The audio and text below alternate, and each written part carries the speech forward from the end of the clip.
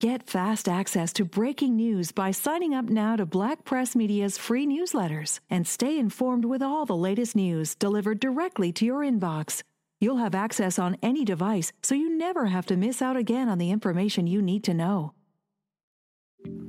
Welcome to Off the Page, a weekly podcast by the Comox Valley Record. I'm Erin Halischuk, a journalist with the Record. Join me as we take a deeper look at the people and stories in the Comox Valley. Walk With Me is the arts-based community action project at the Comox Valley Art Gallery. It seeks to uncover the human dimensions of the overdose crisis. Today on the podcast, I'm joined by Sharon Karsten, the project director of the Art Gallery and project coordinator, Sam Franey, the director of community development, and Darcy Honey, the cultural safety advisor for Walk With Me. Since it was labeled a provincial emergency in 2016, illicit drug toxicity deaths have totaled more than 7,500 around the province. Walk With Me seeks to uncover the human dimensions of the overdose crisis as it has unfolded locally in the Comox Valley and beyond. Looking at how the project first started and how it came together, when did you first hear about the project and how did the idea get started? A couple of years ago, I was director of the Comox Valley Art Gallery, and we had witnessed a huge impact of the toxic drug poisoning crisis on our community. So people in our programs, youth, artists with whom we worked, and people living outside the gallery. And we wanted to know what an art gallery could do to make change. And so we connected with Thompson Rivers University, a research institute. I'm also a community engaged researcher. And we connected with AVI, Health and Community Services, and with other partners. Together, we developed this project. And so the project really just intends to reduce harm and to reduce stigma attached to this crisis and to create community change and systems change.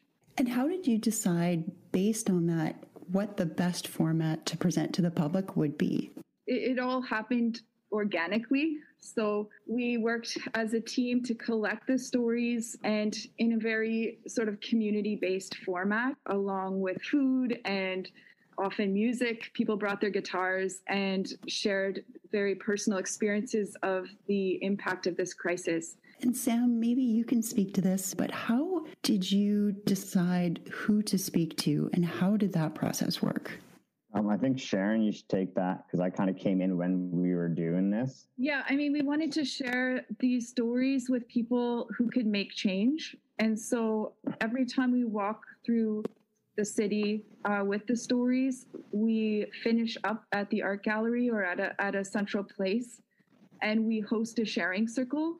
And that sharing circle is a powerful way to connect people who have responsibility for budgets and policy, people with lived experience of this crisis. We wanted to create a bridge between people who are in the midst of this crisis now and people who are making decisions on their behalf. And how many people did you speak to in the course of collecting the stories and collecting the audio? We had about 50 participants in the Comox Valley and about 65 in Campbell River who were participating in the research. But then the sharing out of that research through the walks and the circles, we had over 500 people in the Comox Valley and similar in Campbell River who came out and participated in the walks. And I know one of the things that I know about the project is you speak a lot about cultural mapping. For somebody who doesn't know what that is, can you explain what cultural mapping is? Cultural mapping is really just deep storytelling. So it's looking beyond the surface to ask questions around how things impact people's lives and their communities. Sometimes cultural mapping has a geographic dimension to it. And for us, the act of walking calls forth that dimension because this crisis does play out in the streets of the city, in alleyways, in buildings, but it's not as direct as that. The walking is more a way to experience the stories than it is a reference to an actual geographic location. In the course of collecting the stories, was there anything that really surprised you, maybe you weren't expecting in the process of collecting the stories?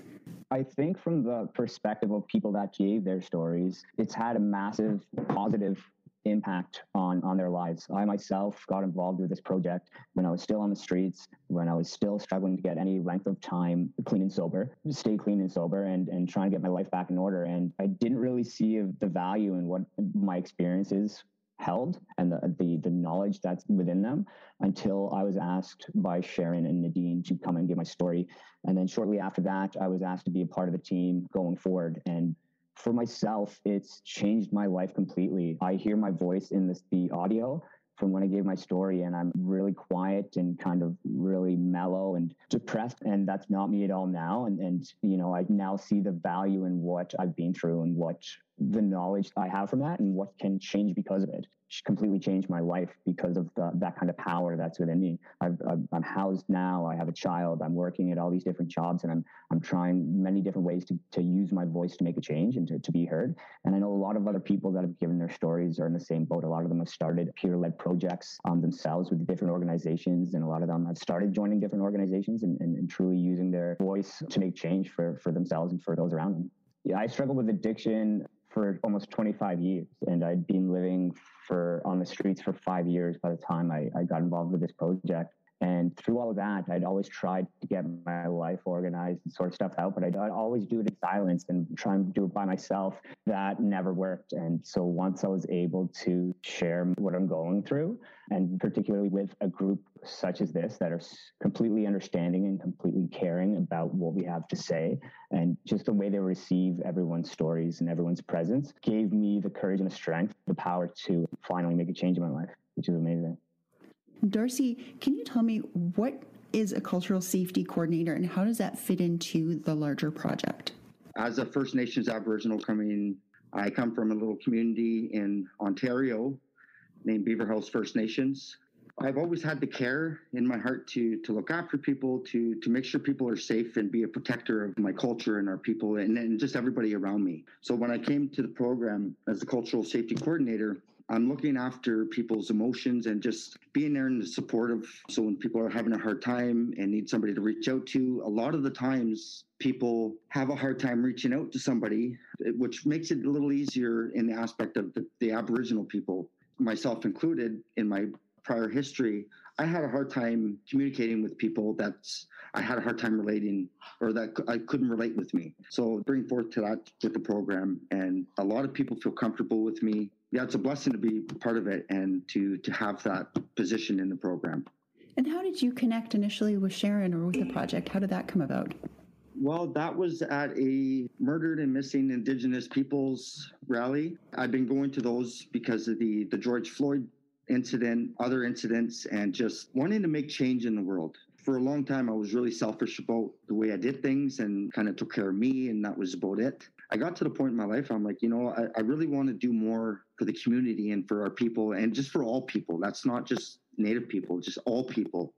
And so I started putting myself in these programs, being a face and a voice for people in vulnerable situations that didn't have a voice or couldn't speak. I met Sharon. She told me a little bit about what the Walk With Me and what they did with the art gallery.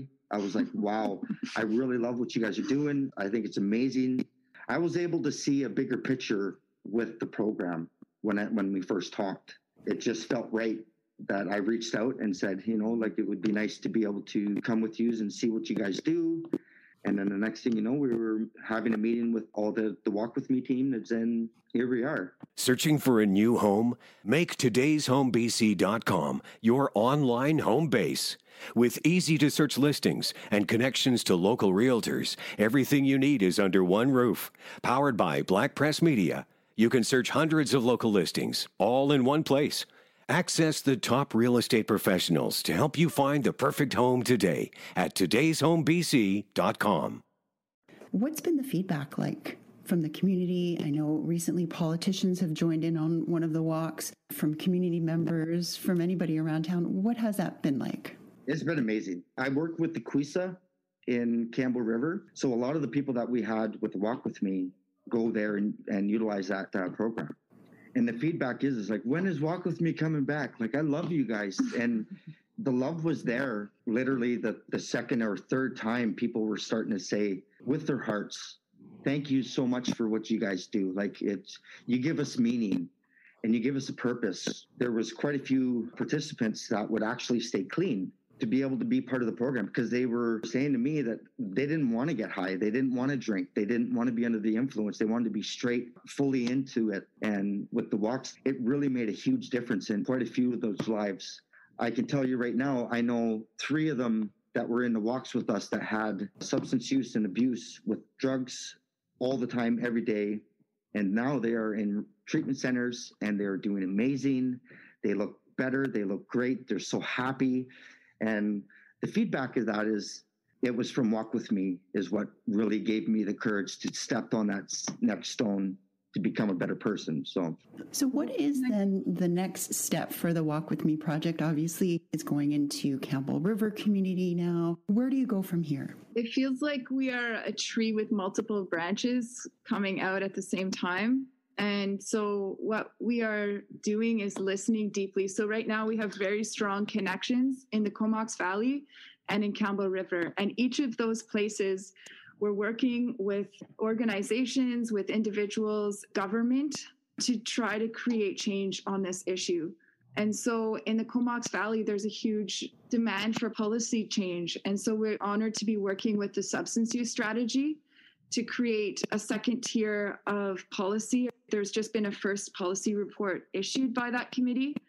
And we're looking at mapping the gaps in our local systems, because we've heard very clearly that there are gaps between, so when somebody wants to go into detox, for instance, how long does it take from when they express that desire to when it actually happens? What happens after people come out of detox, and what supports are provided? There's major gaps that we've been witness to in our work. And so we want to more clearly define those so we can start flagging them as important to work on in different policy domains. So that's our next project in the Comox Valley. And at the same time, we're working in Campbell River on a much more kind of grassroots level anti-stigma stuff. We want to continue these walks starting in March in Campbell River, but we also have been working on some tiny home concepts, given what we've heard from the community there around needing to get out of puddles, first of all, and needing to just find ways to be physically safe. And so in each community, systems change means something very different. And so we're really listening to the cultural leaders and the leaders in the communities that we're working in to see what the next steps are in each place. But also to say that we've been invited out to Gold River, and we would like to go into more communities up north, and some of these rural, remote communities have very little in the way of support and very little in the way of direct action. And Sam and Darcy, maybe you can join in too. Where would you like to see the project go next, and how would you like to have an impact or a role in that? I would always hear about VHA being this big machine, and and I've had my fair share of experiences, pretty much all of them being bad ones, of hospitals all across this country, especially as an addict or as a homeless person. There's a lot of problems there. And so shortly after we launched the program in the Comox Valley, we did connect with VHA, and those connections were amazing. And since then, I think this entire year, we have been going into hospitals all across this island and bringing these walks there and doing walks with emergency room staff and different doctors and nurses throughout from different departments, and kind of working to change stigma. And I would love to see that continue and that to grow. Hesitancy from people that are struggling with addiction and mental health and homelessness, of going to the hospital when they need to for the help that they need, and staying there because of people's stigmas and the structure of the hospital system as a whole. So I think Project has the right stuff to make a big change within a structure like that. But besides that, I want to see this everywhere. I want to see this go provincial. I want to see this go, national. Where would I see this going?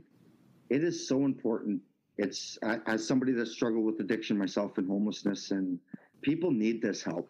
They need this program. They want the program. And to be able to feel part of something, you can't really ask for much more than that. It's on a heart basis level, and that just goes so far. I would like to see it across Canada and also international, like across the States, and because it's not just Canada, it's not just the little towns that need it. Sometimes it's everywhere. we all need it in some way of form or another. Thank you so much for taking the time to join us today. Really, really appreciate it. Thank you. Thank you. That's this edition of Off the Page, produced by the Comox Valley Record. Thank you for joining us. If you have suggestions for topics or guests, we would like to hear from you. Email us at offthepage@comoxvalleyrecord.com. CanadianEvergreen.com is your trusted news source for all things green, offering up-to-date news and stories from Canada's booming cannabis industry. Content you can trust from Black Press Media.